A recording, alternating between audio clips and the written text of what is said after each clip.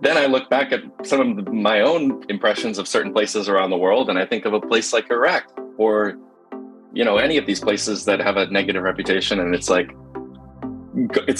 saying, oh, I would never go to Iraq because I would be in a terrorist attack. And then you meet someone in Iraq and they're like, what are you talking about, man? It's like we have, there's millions and millions of normal people living here, having everyday lives, raising their kids, going to school, working in IT and in offices and things, just the same as you and me. So it's kind of funny to have those experiences as the person who's reacting that way, like, what? And then realize, oh, I'm probably thinking about certain places the same way as they're thinking about where I'm from. Hello, and welcome to the Conspiracy of Goodness podcast, where you'll hear conversations that generate one aha moment after another for you. There is an enormous wave of goodness in progress well underway in the world that no one knows enough about yet. Yes, it is still an amazing world. And on this podcast, we will introduce you to the people making it that way. We're here to shine a light on their ingenious solutions, the wonderful things they're doing to improve the future for us all. And hopefully, during those conversations, we're going to give you insights that you need to find and cultivate what you're uniquely built to contribute, and the insights that you can use every day to cope. Because these folks that I'm talking to, they have learned how to turn setbacks into opportunity. They know how to not follow their emotions over a cliff and find opportunity in almost everything that happens. So welcome to the Conspiracy of Goodness podcast. Today, we're talking to YouTuber Doug Barnard. Now, I know that YouTuber qualifier at the beginning might not seem like it's a connected enough topic to what we're doing at the Goodness Exchange. Doug is laughing. But I'm telling you, I discovered Doug Barnard's work this week, and I had to interview him instantaneously. I now have watched him all over the world doing the most remarkable things. And that's the point. Doug visits the places less traveled in the world, and he meets people there who call those places home. And he is completely changing the narrative about the world out there and the people, the others, who we hear so much negativity about in the news media. Doug has 440,000 subscribers to his YouTube channel, which we'll let him tell you all about. And he has a great, extraordinary little twist on his personal life story where a big setback in his life turned into an opportunity. And I know that that part of the adventure will resonate with everyone too. So welcome, Doug, to the Conspiracy of Goodness podcast. Thank you so much, Dr. Linda. Thank you for having me. It's a pleasure. I'll let you set the stage for your life story, what led you here. But I think I've said enough to let people know that Doug's insight that the takeaway message we can all use every day, for me, is that most people in the world turn out to be exactly like us. They want the same things we do. They want safety and security and happiness and fun and all those things. They want to know that their kids are going to have the next meal and that they'll sleep safely. But I'm going to let Doug most of us know that, but I'm going to let Doug's life experiences really expand how we feel about that, so that next time we hear some narrative about the world that's just horrifying, and of course that's going to roll into our lives with the way the news media works. What you hear today from Doug is going to completely give you strength. So you stay on your feet, and you are more savvy about what to listen for and what to look for out there in the world. So, Doug, did I characterize the way your takeaway message, what you think your takeaway message, your experiences there? Did I characterize that right? Absolutely. I think it was perfect. That's been something I've been learning along the way. And I feel like the takeaways for me are continually evolving. But that would be the overarching one, is that most people are good, period. And of course, there's differences between people and cultures.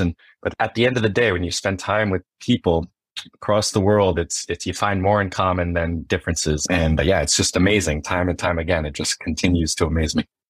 Well, and that's what I love about your YouTube videos. So just so folks have a little bit of context, Doug, what's your YouTube channel called? It's just my name, Doug Barnard. Okay. When you go there, you will see no end to the 10 to 20 minutes. Do you purposely try and keep it in there? I kind of wing it every time, but it seems like that's usually where it falls. 10, 20, sometimes 25. And it looks like you're doing a whole lot of work to make sure these videos clip along and we keep learning more pretty quickly. It's not just ordinary folks travel videos. It's nothing like that. Well, thank you. Thank you. What I see is that you just go from ordinary person to ordinary person in these videos, and you look like you're having just the time of your life, and they look like they're having the time of their lives too. Yeah, well, I think it's just, the joy of connecting with someone. Like for me, it's I'm this person in a foreign land usually, and it's just this cross-cultural moment between people that is, interesting in so many ways. And yeah, it's just, I've been so fortunate to be welcomed and have been given amazing hospitality and just kindness and generosity around the world. So yeah, it's been incredible. Okay, so let's get started. My takeaway, I just chatted with Doug for a few minutes to get us sort of on the same page about what insights were just going to be precious to us all at the end of this interview. I really like the Conspiracy of Goodness podcast to give people something they can't unsee, something that they can start using the very day. And one of the things that I took away from our brief conversation a minute ago was that there's so much reason for hope. And there is a way that we can all get a lot more savvy about believing the narrative about the outside world that we're hearing, because it's so darn limited, right? Mm-hmm. Oh, absolutely. I think it is so limiting. And the absolute best way, in my view, is to get out there and see these places for yourself. Of course, you're remaining responsible and taking whatever precautions you might need, but there's so much to see out there. And to have that experience firsthand is just, you just can't get it from reading an article or watching a video on the internet, something like that. So that would be point out that Doug is not saying at Stanzel's hotels on resort beaches. Give us just a teeny tiny broad overview of the places that you're traveling. Well, so I've spent a lot of time in the Middle East, in Arab countries and places around that part of the world, North Africa, down to Sudan, a little bit over into Asia and Eastern Europe. But yeah, some of these places, I'd say most extreme was I slept on the floor of the border station in the middle of the desert between Egypt and Sudan. And we stayed there for 24 hours straight, and the total journey was 48 hours. So it was extremely frustrating at times, but it was humbling and it was just the adventure of a lifetime, of course, at the end of the day. So it's not always comfortable, but it's always at the end of the day a great experience. Well, let's get to some of those stories of adventure, because I want to have people as inspired as I am about the expanded worldview that you offer us with these videos, and we'll give people more access to that YouTube channel, and all the links are going to be in the show notes too. So let's start with your story, because the first thing that most of us can take away from this interview is that, golly, if you have the right attitude, you can turn a really bad setback into opportunity. To give us some of your story. Sure. So I grew up in Connecticut in kind of a pretty homogenous, upper middle class sort of town. I went to public high school there and ended up going to study hospitality at Cornell University. And after that, I worked for Walmart e-commerce in their New York office selling pet supplies on Walmart.com. So kind of a strange role that I never imagined myself in. But if you need to know anything about dog and cat flea and tick products, I am definitely your guy. I'm the expert there. So was working there for a little over 2 years. I graduated in 2018 and I worked till mid 2020. And that's, of course, when COVID rolled around. And in August of 2020, I ended up getting laid off from Walmart as part of this mass layoff amidst the pandemic and kind of a reorganization of the company. Hundreds of people were laid off. It was this whole big thing. My whole team was basically liquidated. And, I'd started my YouTube channel as kind of just a side hobby and just like a little pet project for myself when I traveled. So it's just about, right at the beginning of 2020, I actually did my first trip where I filmed for YouTube in January and February of 2020. And I got back and boom, COVID hit. So I had it going, but as this small sort of side thing that was just mainly for my own enjoyment. But I could see the potential with it and the momentum that if I only had more time, I would think every morning going to the train to take the train to work, like, man, I would love if instead of, going and selling flea and tick supplies right now, I could be working on my videos or putting more time into that. And so I ended up getting laid off. And I found myself at this crossroads. And it really was like I had this binary choice to make, which was, all right, I can kind of take this crazy leap off the cliff and go try and travel full time. And this is, it had been my dream for a while to have travel be a larger part of my career. And I had this fledgling YouTube channel. So my choice was I go and just put it all out there and try to make this into my full-time job, or I get a more traditional job again in New York or somewhere else in the States and hopefully maintain it as a side project. But through talking to a bunch of important people in my life and just kind of realizing the once in a lifetime opportunity to pursue it, I of course ended up taking the first option, which was to move abroad full time and travel full time and really see if I could turn this into something sustainable for myself. And so that's what I did. And that's kind of ever since I set off full time in January of 2021. And so I've been traveling more or less full time ever since then, and just building continuously since then. So this is counterintuitive to the way a lot of people would respond. They invested all this in their college education. They had a niche. They had a job there. Right around the corner was the mass resignation, so that you could have probably gone right back and gotten a job anywhere you wanted and named your tune. But instead, you just launched out into the world. There had to have been something that gave you the courage to do that. Is there something in your upbringing that you want to share with us? It's funny. Like, I'd say I grew up in a pretty traditional, at least in terms of career orientation, a pretty traditional household. And my dad is a very black and white kind of guy. I like to say he's go to school, get a nice job, settle down, and build a life in that way, in a very traditional sense. But I was very lucky in that, as I explained this kind of crazy idea that I had to him, he was super supportive of it. Both my parents were. But I remember my dad specifically saying to me, because I had, of course, all of these hesitations and concerns that, oh, what if it doesn't work out? What if I can't sustain myself through this? And what if it just flounders and it's embarrassing and nothing works out and I have to crawl back with my tail between my legs and admit defeat. But he said to me, it's like, you can do anything for a year. Go do it. You're fortunate enough that you can, if it doesn't work out, if it totally crashes and burns, you will be able to come back. It won't be the end of the world. You can get another job, you can recover, and you can, you can move on. But you're going to, regardless, even if the YouTube thing in the material sense, if it failed, the experiences that you'll have will have been worth it. And so hearing that from him, it was almost like it unlocked this permission in my mind to go out and just give it a chance and just be vulnerable and let it happen and see what it could be. So that one line from him, you can do anything for a year, was it really unlocked this potential for me. And that's kind of what set me off on my path. Okay. So this is a really useful insight. My parents were the same way about, horrifying college roommates. They'd say, you can live with anybody for a year, or really poor fit for a first job. And when I was in college, they were like, you can do anything for a year. And, that statement kind of gets embedded in there, and it really does give us this 40% in the tank that we often need, right? Absolutely. And it's not only that you can suffer through anything for a year in the worst case scenario, but even if you do have to, quote unquote, suffer through something for a year, if you're really not enjoying it, more often than not, I'd say almost 100% of the time, you're going to have some greater takeaways or lessons that are going to be a positive for you at the end of the day. So, yes, that is the huge thing. Yeah. Yes. That is the saving grace to really the big quandaries and struggles that we all get ourselves into.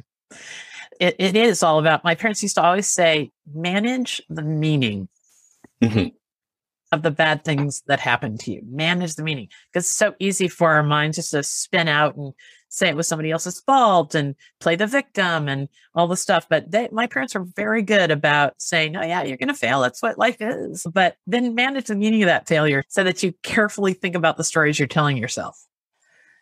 I bet you have a raft of stories where things went way wrong and later you processed. Just give us one story from the world that went way, way wrong and that you took away a message like that from it. Oh man. Well, I alluded to it a little earlier, but it was this journey. This is the one that comes to mind immediately. This journey, I was in southern Egypt, and I really wanted to visit Sudan, and so I got a bus ticket to travel across the border from this city called Aswan in the south of Egypt to the capital of Sudan called Khartoum. And I was told it was going to be about a 12-hour journey. And, it's boiling hot out. And it's this. So we get on this bus. There's four other passengers besides me. They're all Sudanese. No one speaks a word of English. I don't speak more than 4 or 5 words of Arabic. And so we set off. And I'm quickly starting to realize that this trip is not going to be as straightforward as was pitched to me at the ticket office. So we make it to the border after about, I don't know, must have been 8 or 9 hours. And it's truly in the middle of nowhere. We're in the middle of the desert on the border between Egypt and Sudan.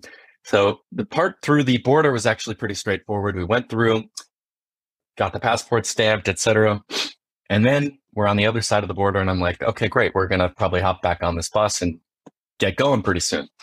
As it starts to get darker and darker, I'm looking around and I'm not really able to communicate with anyone super well. And there wasn't even really an internet connection to use Google Translate or anything like that. So it was truly, I was on my own to just mime and try to understand as best I could. And the people, I can't imagine what the fellow passengers were thinking of this crazy American guy, trying to get answers and understand the situation we were in. But we ended up spending the night there. And there was really nothing there. I mean, it's just this little border station in the middle of the desert. They locked all the buses with all of our belongings and stuff inside them, and the drivers disappeared to go sleep or drink tea and hang out with their buddies or something. So I ended up just spending the night walking around this border station. It was kind of otherworldly. It was a little bit Twilight Zone-ish because there was just, kind of didn't know where I was, and just couldn't really speak to anyone. And it's just a strange experience. And every time I could get a little bit of an answer out of someone about when we would be leaving, I think it's some element of politeness in the culture there. It's like they don't want to tell you something you don't want to hear. So they'd be like, oh yeah, well, we're going to leave at 4 a.m. So I'm like, okay, it's 11 p.m. now. All right, I'm just going to, settle down. And then at 4 a.m., we're going to leave. And so I'd be sitting there drinking tea, exhausted in this little tent. And it's so hot during the day, but freezing cold at night. And I had all my jacket and stuff on the bus. So I'm shivering, sitting there waiting to go. And the 4 a.m. rolls around. And what do you know? But nothing's happening. So I go back up to these guys and I'm like, hey, so are we going soon? And they're like, at 10 a.m. I'm like, oh, geez, okay. All right, so like 6 more hours. So everyone's settling in, sleeping on sidewalks. There's no facilities around. People are, either sitting in little tents, just drinking tea and staying up all night, talking, chatting, or just sleeping on the sidewalk on blankets and things. So I end up wandering around and trying a few different places to sleep, but it was so cold and so uncomfortable that, I tried sleeping on the floor. I tried sleeping outside. I found some big metal table in the border building that was, I tried sleeping on there, and I documented the whole thing on video for posterity, thankfully, because it's funny to look back on now, but I was kind of going a bit insane. And, 10 a.m. rolls around, the sun comes up finally, made it through this long night, and we don't leave again. So then they tell me, okay, 2 p.m. 2 p.m. rolls around, we don't leave. Finally, around 5 p.m. So after a full 24 hours sitting at this border, just doing absolutely nothing, we leave. And at the time, you can probably see it in the video if anyone watches it, I was starting to go a little crazy. It wasn't even that we had to be there. It was just the unknowing of it. Like, when are we leaving? What's happening? Why are we in this limbo? So it was a pretty funny little moment in the travel journey of just kind of confusion and just discomfort. But by the end of it, it was something I could look back on and laugh at. It was just this crazy journey that I never in a million years could have expected myself being stuck on the border of Egypt and Sudan in the middle of the desert for 24 hours. But so looking back how on did that it's a serve great you? story. How did that serve you? Like, what later did you do better because of that sort of small nightmare? Well, I'd like to think I would try to understand the logistics of a thing a little more and be certain about things before I, sign on to them. But, the bigger takeaway was just how much this uncertainty and this discomfort made me freak out and kind of lose my mind at times in the heat and the cold. And then to see the way it was totally normal for all the people I was traveling with, it gave me this perspective of just how lucky I had been that this is just not a part of my daily life, to have to endure this kind of journey just to get across, a simple, couple 100 miles, which would be an easy thing to do here in America or in the West. So it gave me an appreciation for, the journey that is pretty normal for a lot of people in a lot of places around the world. And, that does harken back to something we talked about before, which is the secret to happiness is low expectations.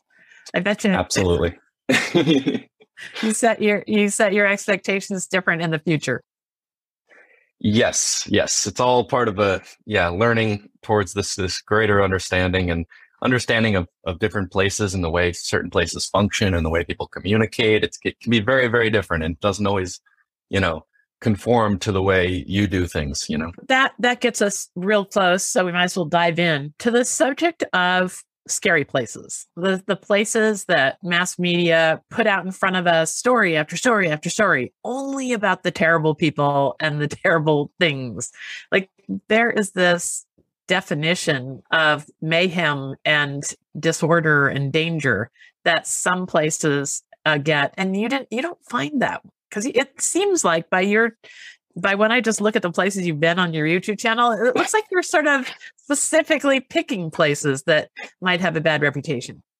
State Department's worst nightmare. Yes. Yeah, it's funny, just as a little aside, I never really intended to have a focus on the Middle East, but the way it worked out is I went to Saudi Arabia for my first trip, where I made videos because they had just opened up for tourism. And I thought, okay, this could be a good way to jumpstart my channel, since there's hardly any videos on YouTube about Saudi Arabia, because before then they had no tourism, period.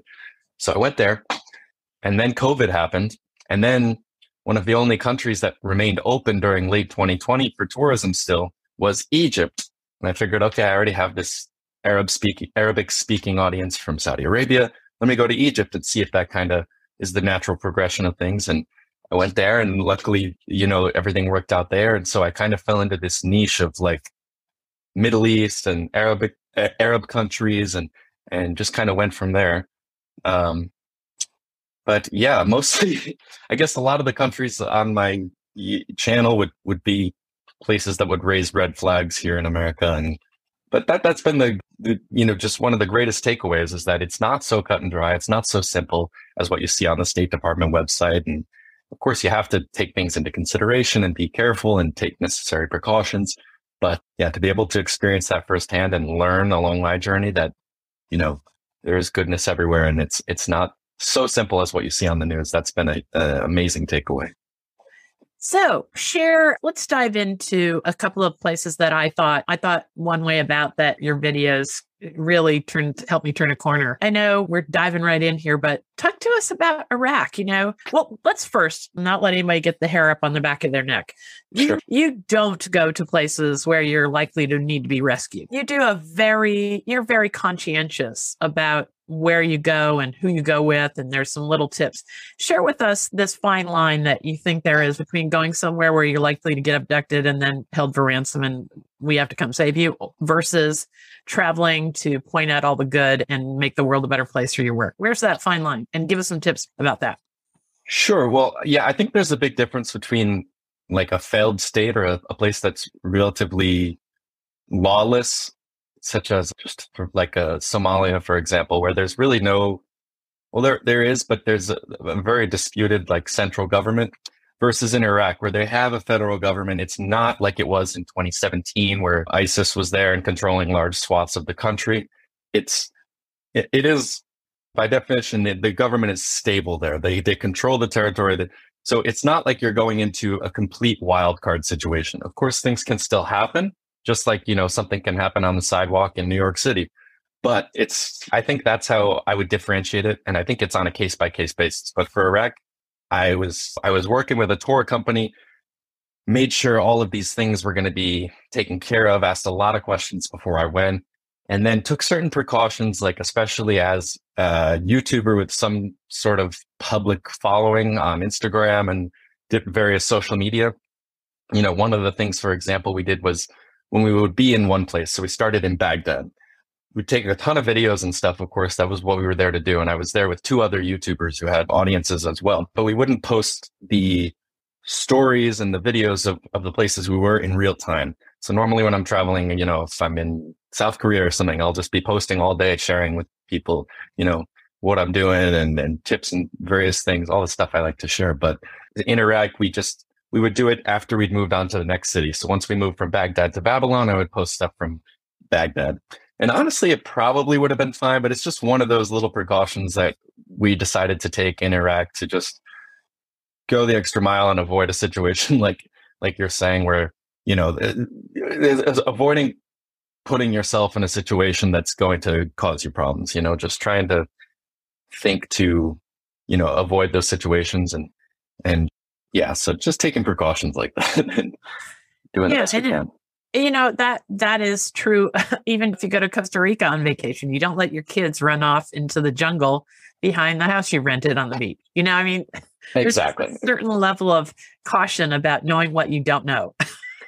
They have this great phrase. I just came back from Colombia. They have this great phrase there that they say, which is no dar papaya. And it's like a local slang. And it means basically don't put yourself in a situation to be victimized or taken advantage of. So don't walk around the streets of Colombia with your expensive iPhone and your nice watches and things, So that is something that I've taken from Colombia and applied it around the world, which is, you got to be aware and take necessary precautions, but also understand that places are not as simple and cut and dry as, you might believe from the media and things like that. Again, there are good people everywhere, and it's possible to do these things in most places where you can maintain a certain level of security that would make you feel comfortable. So give us a story from Iraq that surprised you. I'm sure there are things. Okay, so I need to preface this, if we haven't done this so far, that Doug's focus really is on meeting ordinary, everyday people and just interacting and sharing joys and a bit of cultural education and all that. So tell us something that was surprising in Iraq that you came across that we Americans would never believe. Well, in a broad sense, I mean, just that most people were so happy to meet an American traveler, and as an American specifically. So I traveled with an Irish woman and a British guy. But as an American, it was a little different for me and some of the things I was thinking about going in, just because of the war and the recent history and everything. I didn't know if I would have to hide the fact that I was American and tell people I was Irish or something, or if I was going to be greeted with hostility, and that just wasn't the case at all, which is just amazing when you think about, the context of everything. If anything, it was the opposite. It was this excitement and the excitement about American culture and TV shows and movies. And, oh my gosh, where are you from? Oh, my cousin lives in Minnesota, and just things like that. So I was welcomed so strongly. And then even more broadly, just the hospitality and generosity and kindness of the Iraqi people is second to none. I mean, it's just unbelievable. And especially when you put it in the context of everything that country has been through, it's just astounding that you meet someone on the street and they'll invite you to their home, or just share their food with you with asking nothing in return. It's just amazing. And that's a thing I've noticed, across the Middle East specifically. This culture of hospitality is absolutely incredible. But if I have one story that kind of illustrates this point so well about this whole nervousness about being American and telling people there that I was American, I found that people might think, oh, they are very anti-American there. But I found that people there, as with most people everywhere, are able and willing to differentiate between a government or politics that they don't like and an individual person like me, who was 6 years old when the US invaded Iraq in 2003. It's like people there are normal people, just like you and me. They're able to, and to differentiate between that. So I was in Mosul, Iraq, which, for those that don't know, was the capital of the ISIS caliphate just about up till 5 years ago. So it's a heavy place to visit. And there are, a lot of things there that are disturbing and a lot of destruction and sadness. And you hear a lot of stories that are disturbing. But at the same time, it's this beautiful revitalization of the city that's coming back to life, and the rebuilding and the ingenuity and just so all of that. And I met an older man on the street. He was probably in his 60s or 70s. And he asked me, "Where are you from?" And I told him, "Ana Amriki, I'm American," in Arabic. And I remember he made a face. It wasn't angry, but it was kind of like oh, you're American. And then he said to me, "We don't like Obama. Obama's bad because of, all the bombings and things that had happened there." And for a second, I was like, oh, geez, like, what is this? Is he going to be really angry or, So it made me nervous when he brought up politics like that. And after literally 1 second, he just turns around, comes back to me, and gives me these prayer beads, which a lot of men carry in that part of the world, gives them to me as a gift and says, "This is for you. Welcome to Iraq." And I just thought it was amazing that the dichotomy of he expressed, this negative view of American politics, which is fine. Like, it's whatever he feels. But then in the next moment, turns around and welcomes me as a guest in his country with just kindness. And it was such an interesting kind of sequence of events that he could have these views, but then still treat me with such kindness and generosity in the same breath. I thought that really illustrated that big takeaway for me.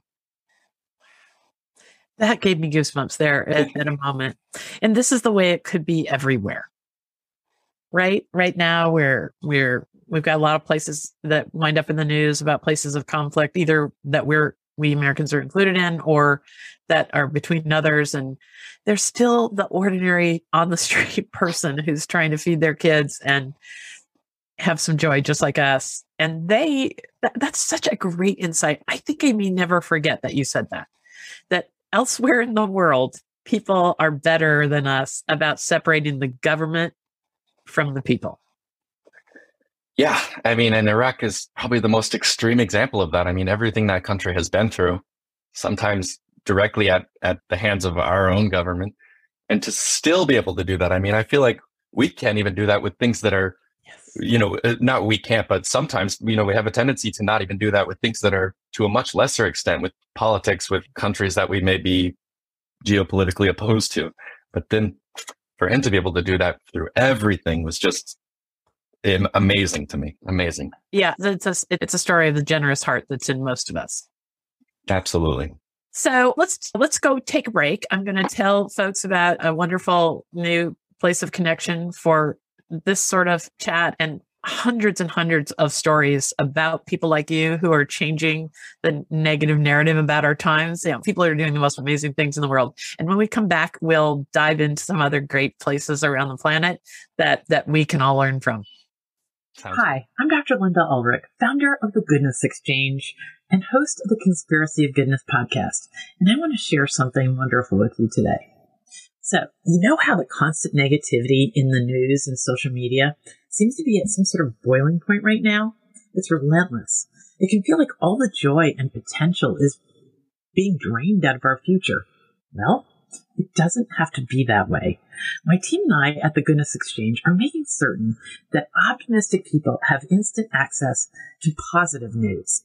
There are newsworthy stories out there about astounding solutions to some of the world's biggest problems, about wonders and leaps in human potential.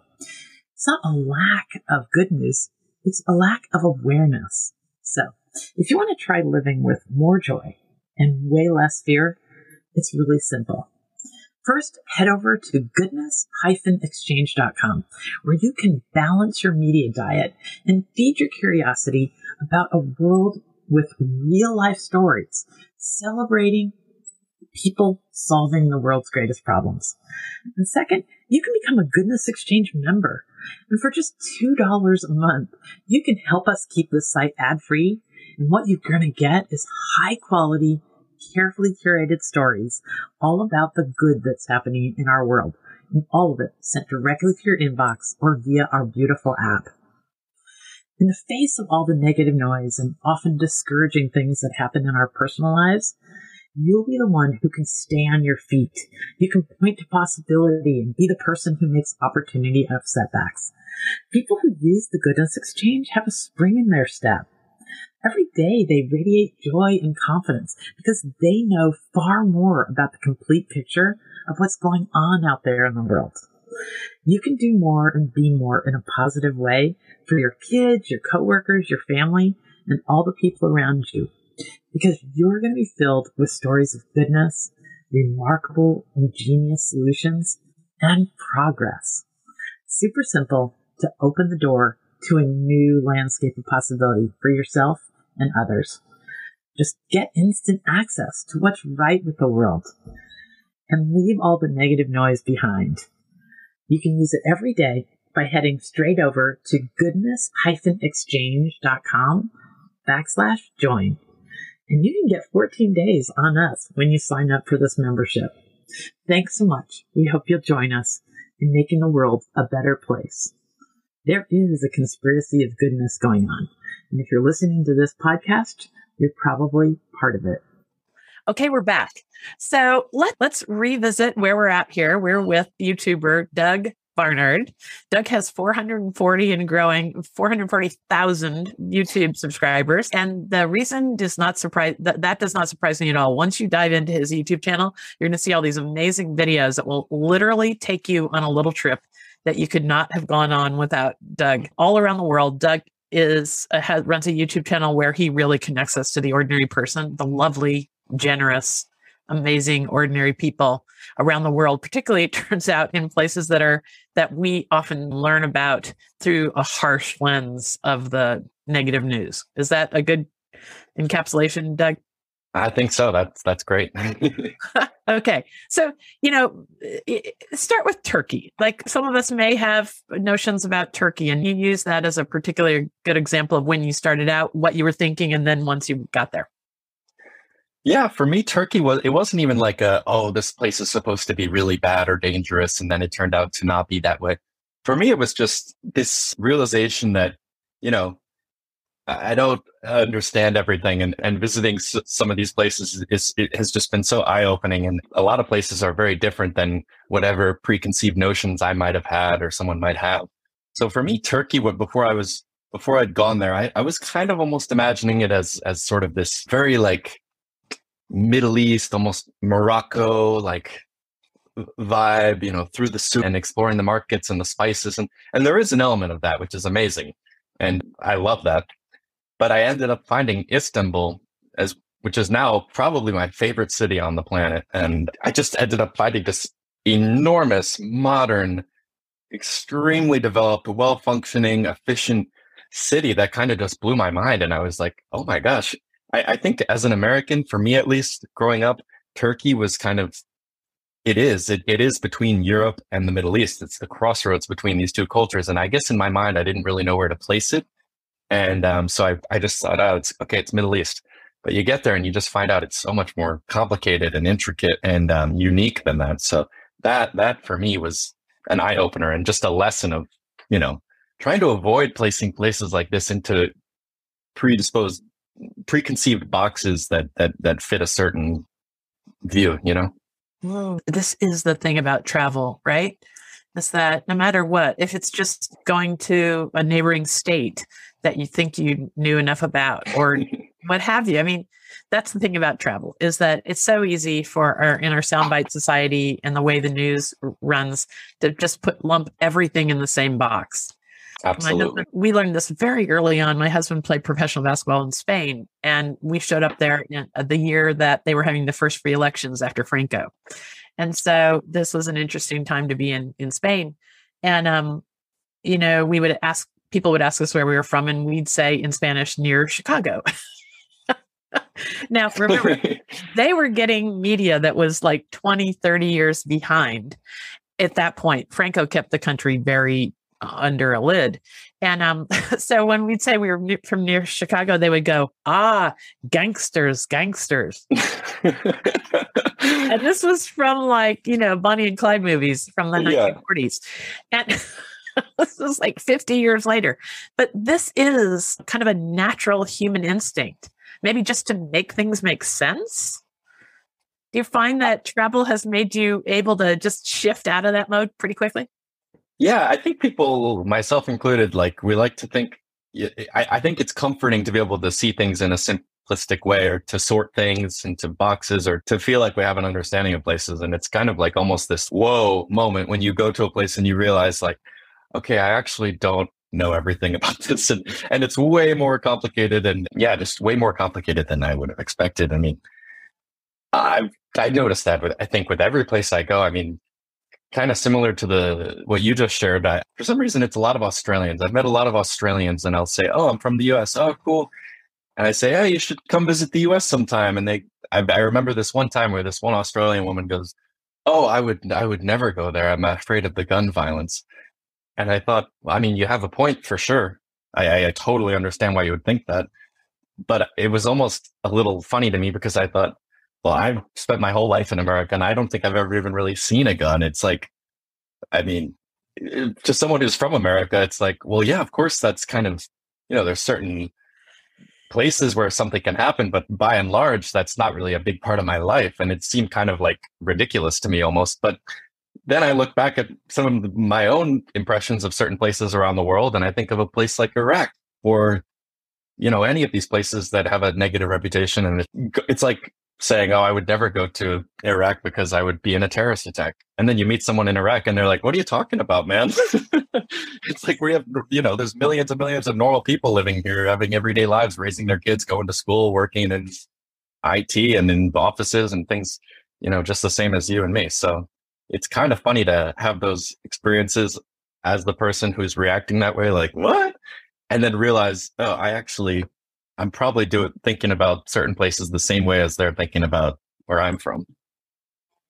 And that is the opportunity here for us all, is to let conversations like this, let YouTube channels like Doug's, and there are so many more that are shining a light on cultures around the world. If that's all we did with our time, is look at videos where somebody's trying to give us an honest representation of the good that they find around them in different cultures, we could have a whole different worldview about each other and possibility and all that. But that's my soapbox. Okay, you've got to tell us a story, for instance, about the startup that's in Sudan gets a bad reputation. At least my generation thinks instantly about Darfur and all the general danger during those days. But maybe that wasn't only Darfur. You have a story about that, right?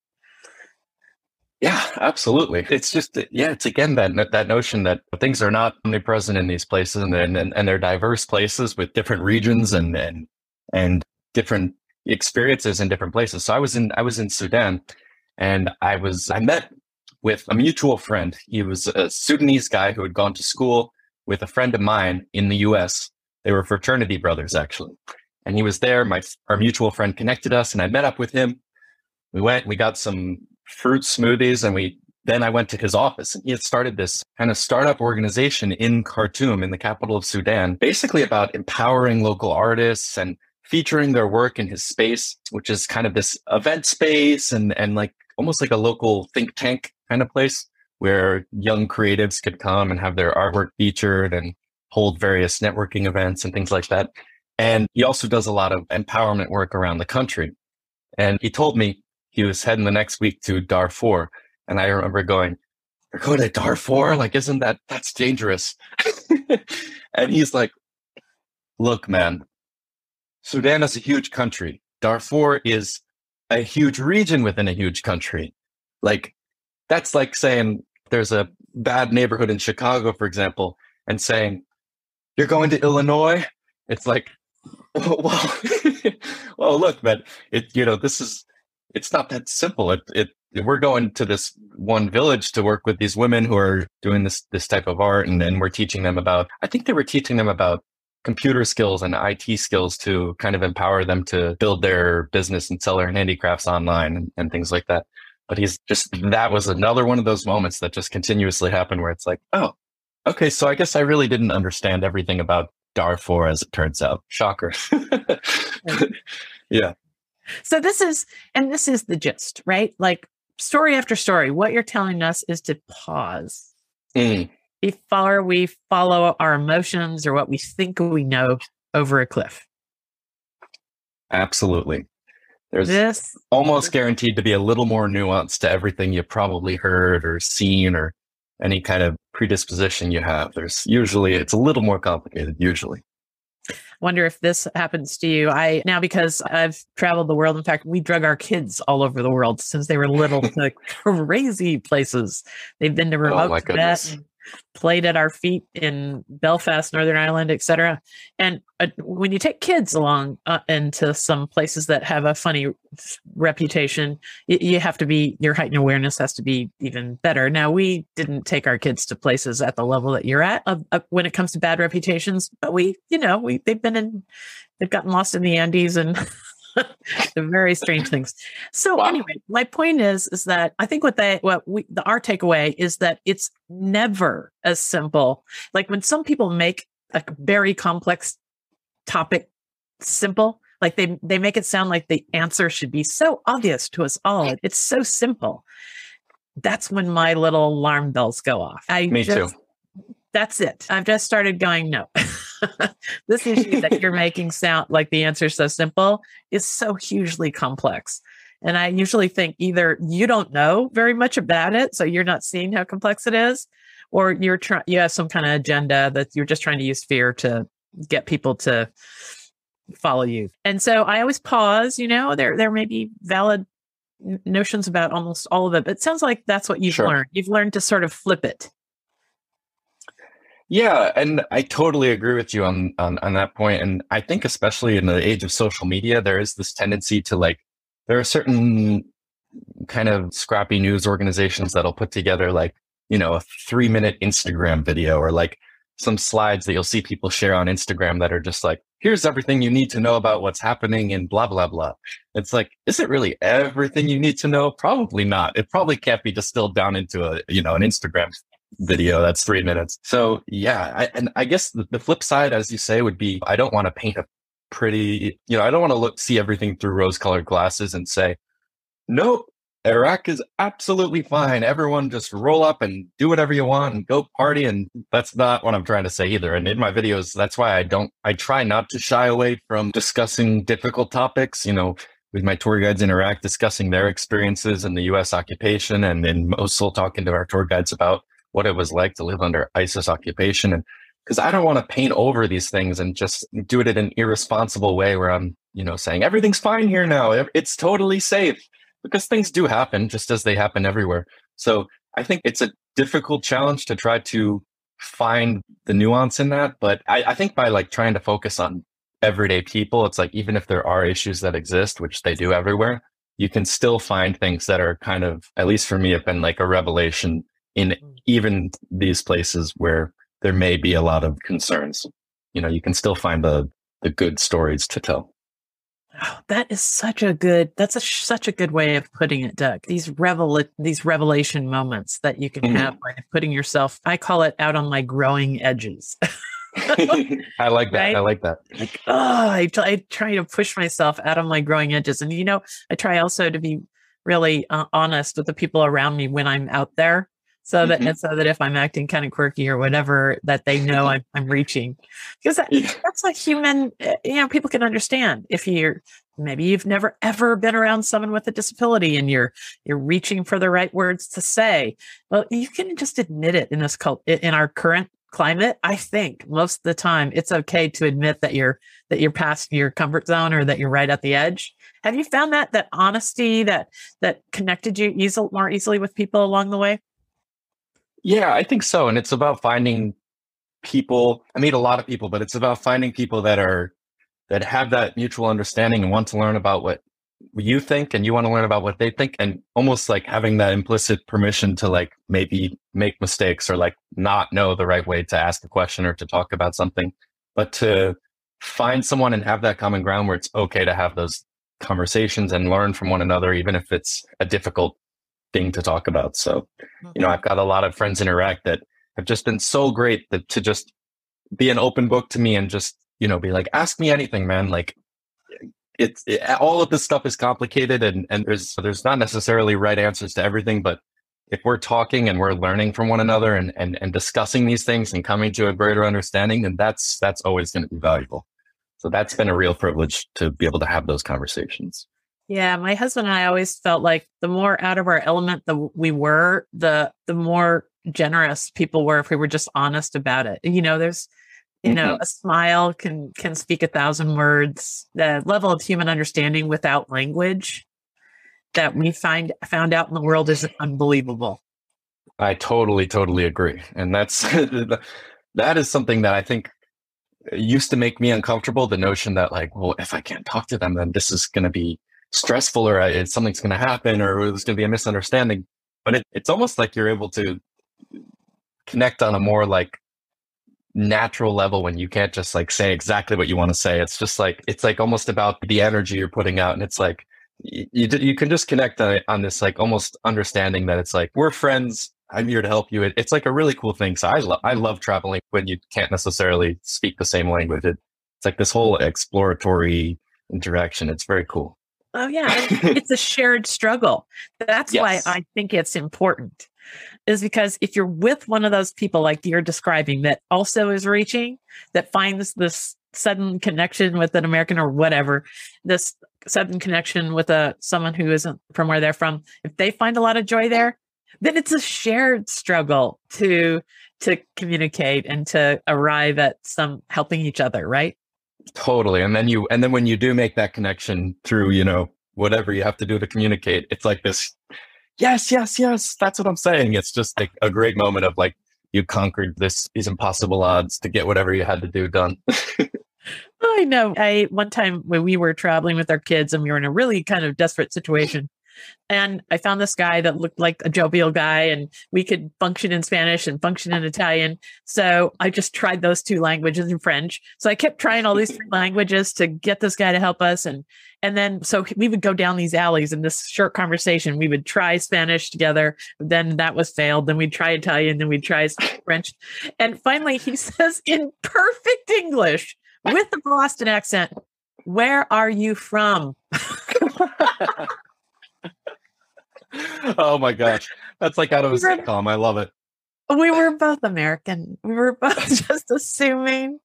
I mean, because it was a very off the beaten path place, and we just assumed there would be no Americans there. Anyway. Where are you from? Nice and slow. Nice and slow. I said, "Oh, okay." So then we got ourselves squared away. One of the points that I really want you to fill in a little bit for us is this notion too. You've already mentioned one, is that once we have something in our minds about a place, it could be 15, 20 years ago. Mm-hmm. My mom was always like that about New York City. She was a great traveler, and she went from Midwest Illinois, where I grew up, to New York City. And it was about the biggest, craziest thing you could do. Because at that point, New York City did have a very dangerous, bad reputation, whether it was deserved or not. But there is a time when, about 30 years ago, when New York was in deep trouble and it was a rough place. But she never let it grow from there. When my daughter was going to move to New York City, she was like, "Oh, you can't. It's such a dangerous place." There's that, right? Is that once a country makes the news for whatever negative or positive reason, we stick it there. Totally.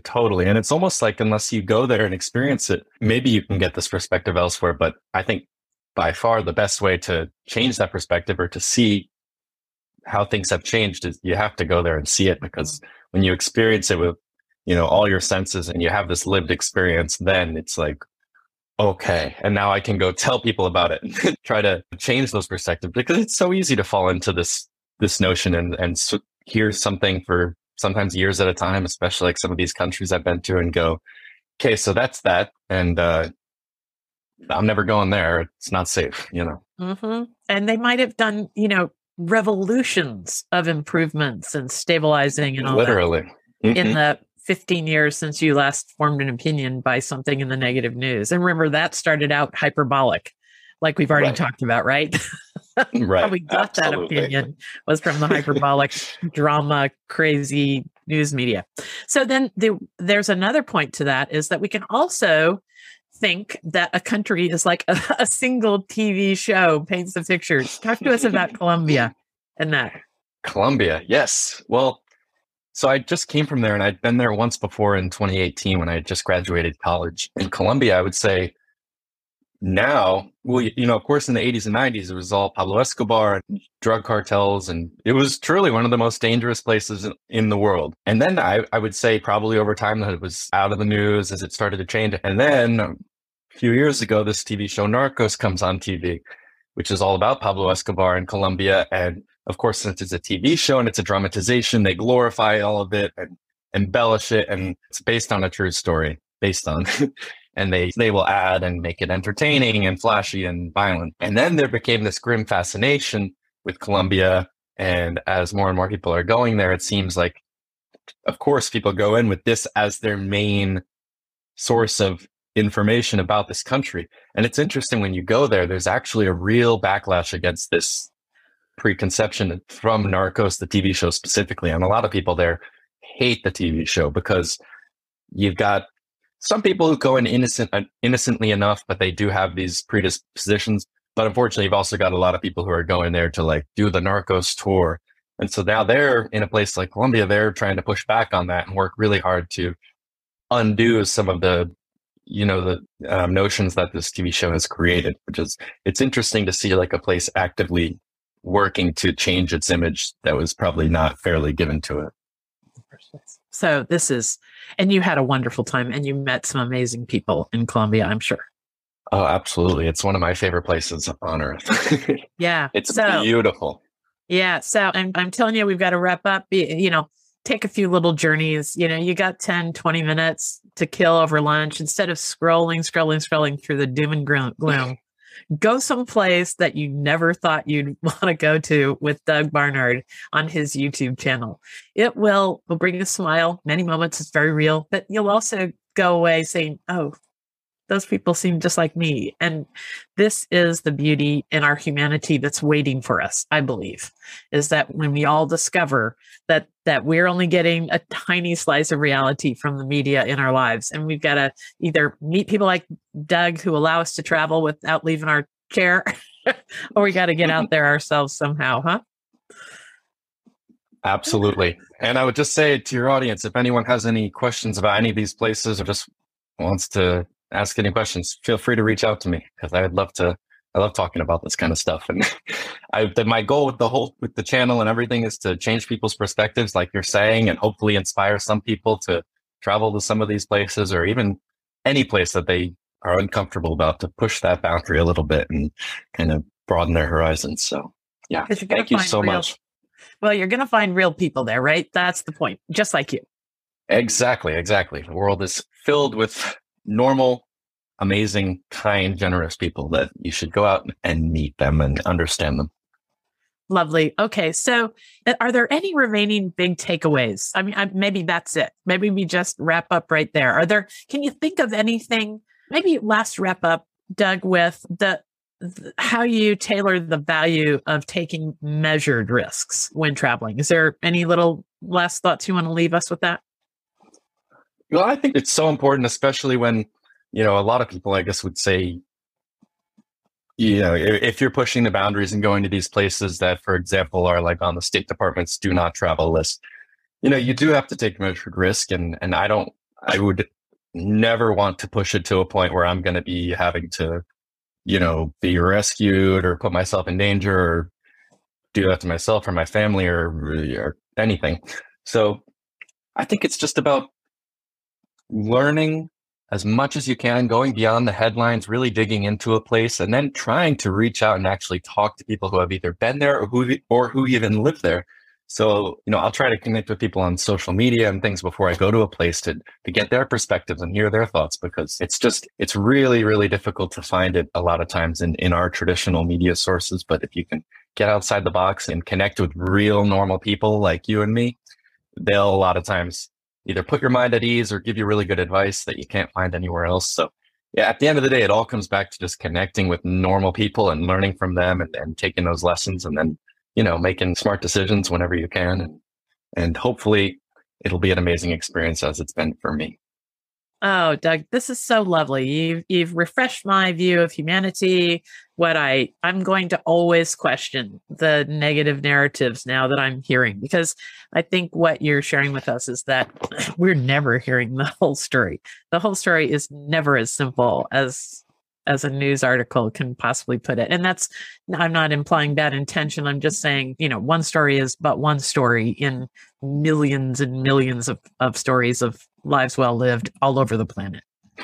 Totally. And a lot of times the stories are true, like they happen, but it's like a lot of other things happen too that don't get written about.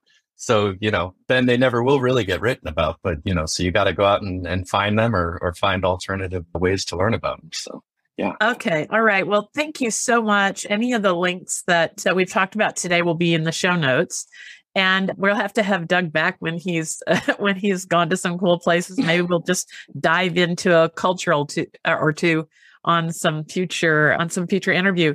In the meanwhile, Doug, where can people connect with you first and just get this kind of interaction going? The best place to reach out to me would probably be on Instagram. It's at Doug_Barnard. And you can also comment on YouTube or Facebook, pretty much everywhere, but Instagram would be the best spot, I think. And this is what you do for a living, so you're tuned in. Yes. Oh, yes. As best I can. Yeah, this is my day in, day out. All right. Well, thank you so much. For any information that we might have mentioned, you can check the show notes and do check out the Goodness Exchange. This is the place in the world on the web with no political agenda, no politics at all, no commercial agenda, no ads, where you can meet people like Doug and thousands of others who are opening a future for us that we're not hearing nearly enough about. Thank you so much. I hope the insights you share with you carry you through your week and you start finding all the joy and wonder that we've been talking about. Thank you so much for having me on. It was a pleasure. I really, really appreciate it. And it was great having this conversation. All right. Happy travels to everyone. Bye-bye. Bye-bye.